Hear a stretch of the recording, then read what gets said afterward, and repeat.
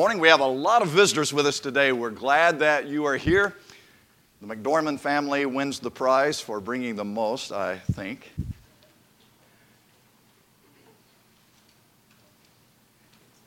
As you look around this morning and you think about the privilege of being with the people of God on the first day of the week and being in an assembly like this, one of the things we just had the privilege of singing together, I stand amazed in the presence of Jesus the Nazarene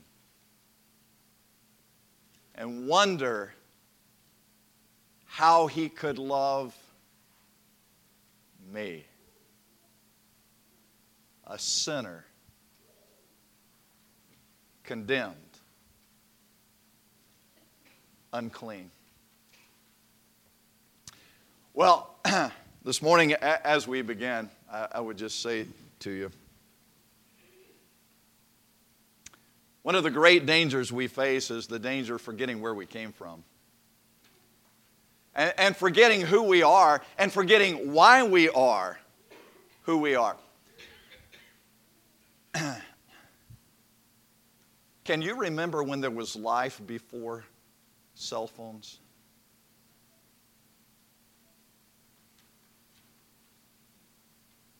Some of you can't. Some of us can. But I have to tell you, it does seem like another world, another time, another epoch.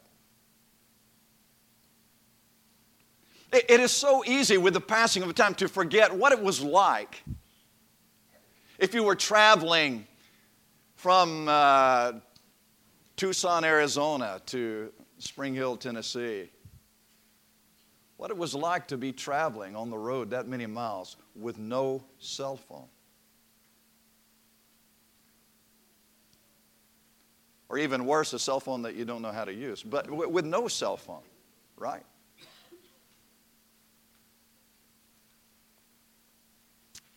We forget. Do you know what? One of the great challenges for the people of God was exactly the very thing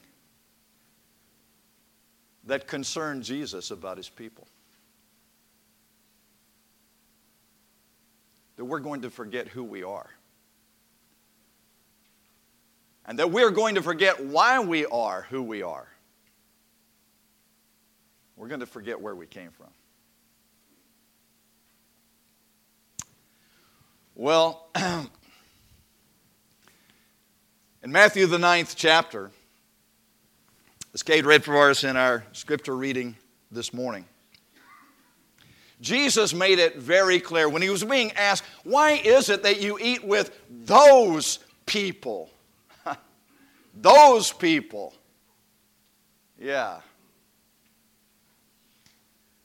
And Jesus is saying to them, I think you're missing the point here. I think you are entirely missing the point.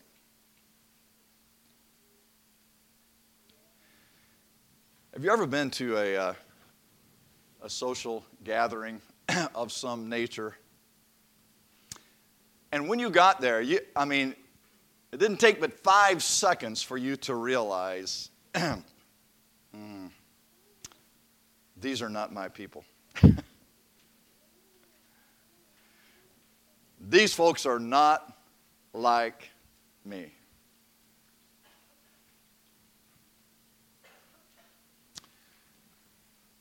Ladies and gentlemen, when you look at the kingdom of God, when you look at us, surely you're impressed. That we all come to the table from some really diverse backgrounds. Really diverse. Look at us.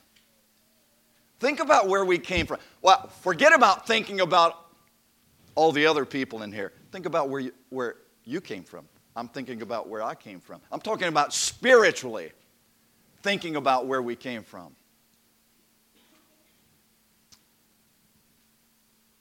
You go to a place and you look around and you think, wow, what an eclectic gathering of misfits and impaired, and this is the key word, imperfect people. Yeah, what a gathering. The Apostle Paul, in 1 Corinthians chapter 6, he said to the Christians in Corinth who were terribly tempted to be focused on the wrong things. In chapter 6, he's got a whole laundry list of issues that he's having to address with them because they don't know how to behave themselves in the family of God. And now in chapter 6, he's talking about, that in some way they had dealings with one another that went south, which dealings often do. And they're taking each other to court before unbelievers, suing one another, Christian brothers and sisters suing each other before unbelievers because of their problems with Paul said, have you lost your mind? And do you not understand that it's better to be defrauded than to take the name of Christ and the family of Christ and just rake it through the mud? And don't kid yourself, Paul said. The unrighteous will not inherit the kingdom of God. I'm talking about, Paul said, I'm talking about when I say the unrighteous will not inherit the kingdom of God. You see, their fear was that if they didn't take their brother to court and sue him, he was going to get away with it. Paul said, nobody's getting away with anything. The unrighteous are not going to inherit the kingdom of God.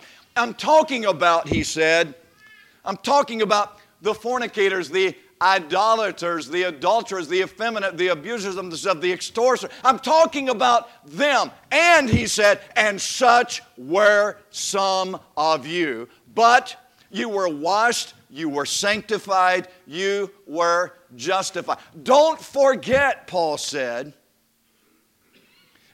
as you are so full of this moral outrage, this righteous indignation against someone who would dare offend you. And so, don't forget, Paul said, that's exactly where every one of us came from. This is who we were before we were washed and sanctified and justified. Paul said, when I wrote unto you and told you not to keep company with fornicators, with sexually immoral people, I didn't mean those of the world. You'd have to go out of the world. I was talking about in the family of God, don't behave like that. Who's invited? You know, the criticism Jesus took is that he was coming and inviting tax collectors and sinners. I don't know which the Jews despised more, the tax collectors or the sinners.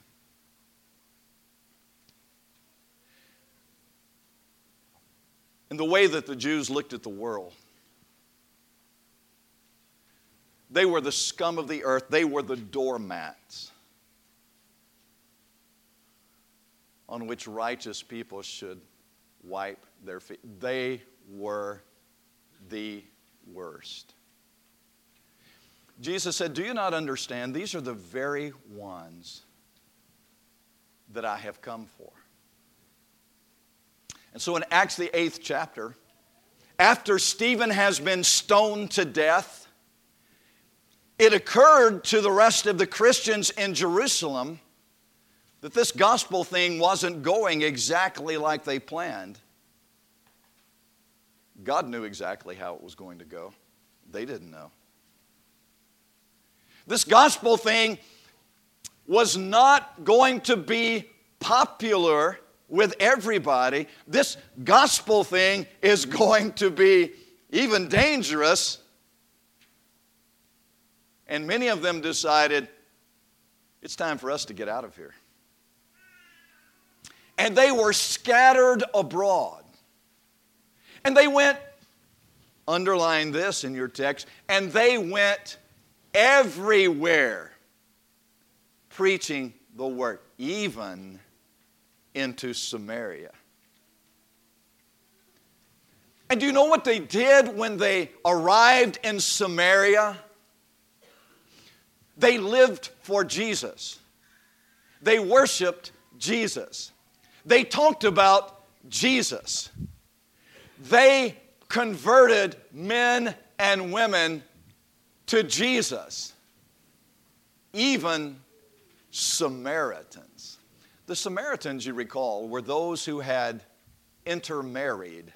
Those from the bloodline of Abraham who had intermarried, the Jews would have said, who corrupted the bloodline with the Gentiles, with the unbelievers. And the Jews hated them for that. They despised them for that. It is interesting in Acts, the first chapter, just in the moments before his ascension, one of the last things Jesus said to his apostles was, I want you to go in Jerusalem and wait there for the coming of the Holy Spirit, the Comforter. And he said, and you are going to be my witnesses in Jerusalem, in Judea, and what was the next thing out of his mouth? And Samaria, and to the uttermost parts of the world. Let me tell you, in the mind of a Jew, Samaria was the uttermost part. They couldn't imagine it. For the very same reason, the apostles of Jesus couldn't imagine when they came back out of the city that they found Jesus in the well there at Samaria, talking to the immoral Samaritan woman who had been married for 5 times and now was living with a man that was not her husband. They didn't get it. Who is it that Jesus is inviting to come into the kingdom to be part of this thing we call the church? He was inviting spiritually confused people like the Samaritans who were still worshiping on the mountains and who had polluted the bloodline. He was inviting them to be part of the gospel kingdom. In Acts the 8th chapter, as that continues, you see that Philip is called away. He's separated to go down into the desert. And there the Holy Spirit is going to guide him to an encounter with the Ethiopian eunuch, a man from Ethiopia who very likely is an educated, sophisticated government official. He is the treasurer for Candace, the queen.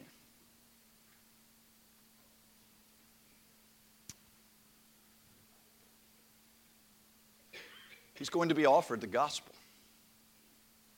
And Philip is going to join himself to the chariot of this man. And beginning in the text of Isaiah, he is going to preach unto him Jesus. And he is going to see water and ask Philip, here's water, why can't I be baptized? I'll tell you what a Jew would have said.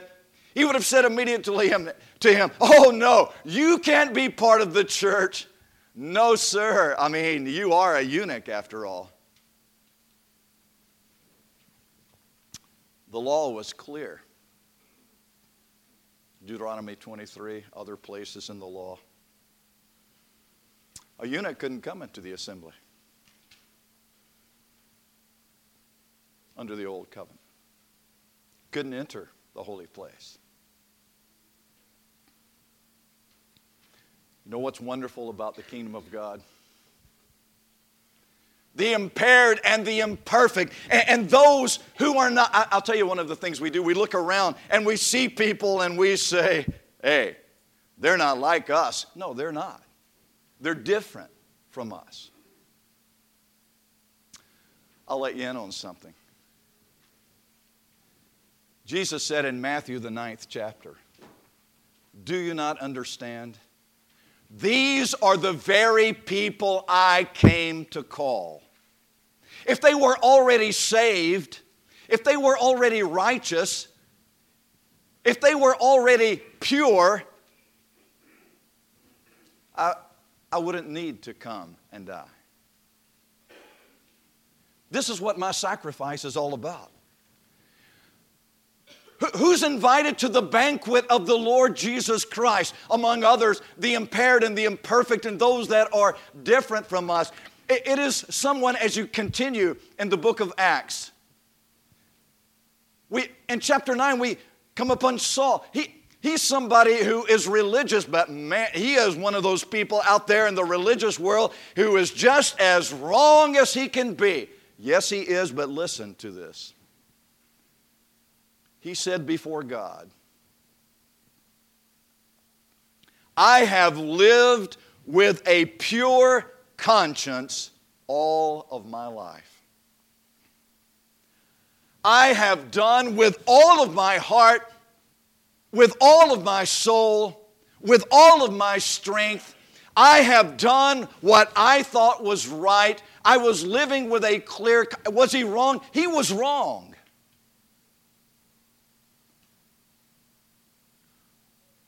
But I'll tell you what his desire was. His desire was to be right. And I'll tell you what Jesus said. Blessed are those who hunger and thirst for righteousness. They shall be filled. And so he was. You talk about the person you wouldn't expect at the dinner party. The one you would not have expected to be invited to the wedding of the Lamb and his bride. Saul got invited. The one who was the great persecutor of the early Christians. The one who had been present at the stoning of Stephen. And the Holy Spirit calls him out and says, Saul consented to Stephen's death. He was invited. He made the guest list. There's a lesson here for us, Paul said. As he's reminding Timothy of the beauty and the grandeur and the power of the gospel of Jesus Christ. Paul said, I want you to remember something, Timothy. I was the chief of sinners. And Jesus saved even me. What a tremendous statement. And what a tremendous reminder to us that God does not want us ever to forget where we came from, because, ladies and gentlemen, if we do, we will never understand how great our debt of appreciation to God really is. Someone says, oh, we just ought to thank God that we are His children, that we are saved. If we don't understand how lost we were, we will never rejoice in the magnitude of our salvation. Then in Acts chapter 10, there was the conversion of Cornelius. He was invited to the dinner party. He is going to be part of this banquet of the bride and the Lamb. He is one of the very ones that Jesus came to say. He was a Gentile. One that, for the Jews, he was one of the dogs. He was one of the, in their mind, the non-people. He was a non-person. Unthinkable that he should have been invited into the kingdom. That's who's invited. And with that in mind, there are three things I want to say to you as you look at the book of Acts and you see who's being invited into the kingdom. Who is coming to this banquet? Who is on the guest list? There are three things I want us to remember this morning as we think about what Jesus said to those who were criticizing Him, because He reached out to the lost. Number one, He said, you need to get out of your holy huddle. The souls that we are seeking for the kingdom are not going to be people just like us. Not yet. What do we mean, just like us? I hope we mean forgiven. Bearing the name of Christ. Pursuers pursuers of righteousness. They're not just like us yet. The souls that we are seeking, they're not in here. They're out there. And Jesus is saying, I'm preparing you to go after them. Go into all the world, into the uttermost part of the world, and find those people. They're out there. If we're going to find them, folks, we need to understand. We've got to reach beyond the perimeter of our own. It's not among the saved, but it's among the lost that we're going to go and find those who need Jesus. Secondly, we need to remember that the real enemy that we're fighting is Satan. And we need to discipline our minds to understand that, yes, Saul of Tarsus is the persecutor. Saul of Tarsus is coming with papers from the high priest. Saul of Tarsus is desiring to do harm to us. Yes. But the enemy of this world, the prince of the powers of darkness, is not Saul of Tarsus. It's Satan. He's the enemy. And I'll tell you who Saul of Tarsus is. He is a soul for whom Christ died. And we need to see him that way. And thirdly, we need to remember who we are. And we need to be clear about this. We are not who we once were. Thank God for that.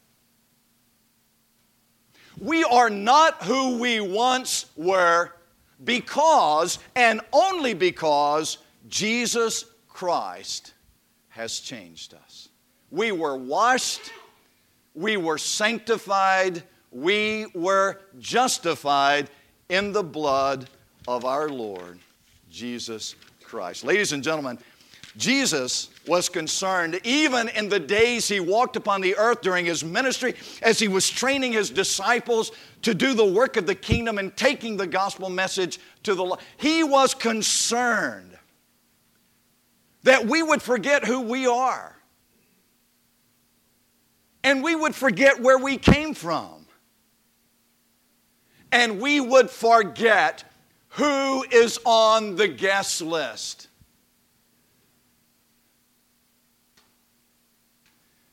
And his solution to that problem was in part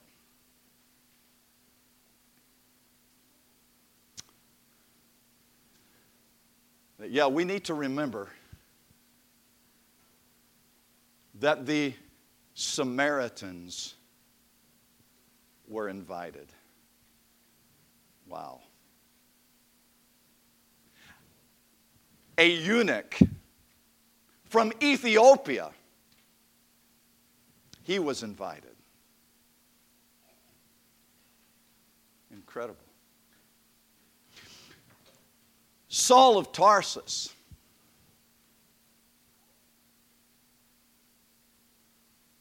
he was invited. The one who was the poster child for the opposition party, he was invited. Cornelius, a Gentile, even he was invited. But I'll tell you the thing that ought to amaze us most of all. In the quietness of our conscience, in the honesty of our heart of hearts, the thing that ought to impress us most of all is that you and I were invited.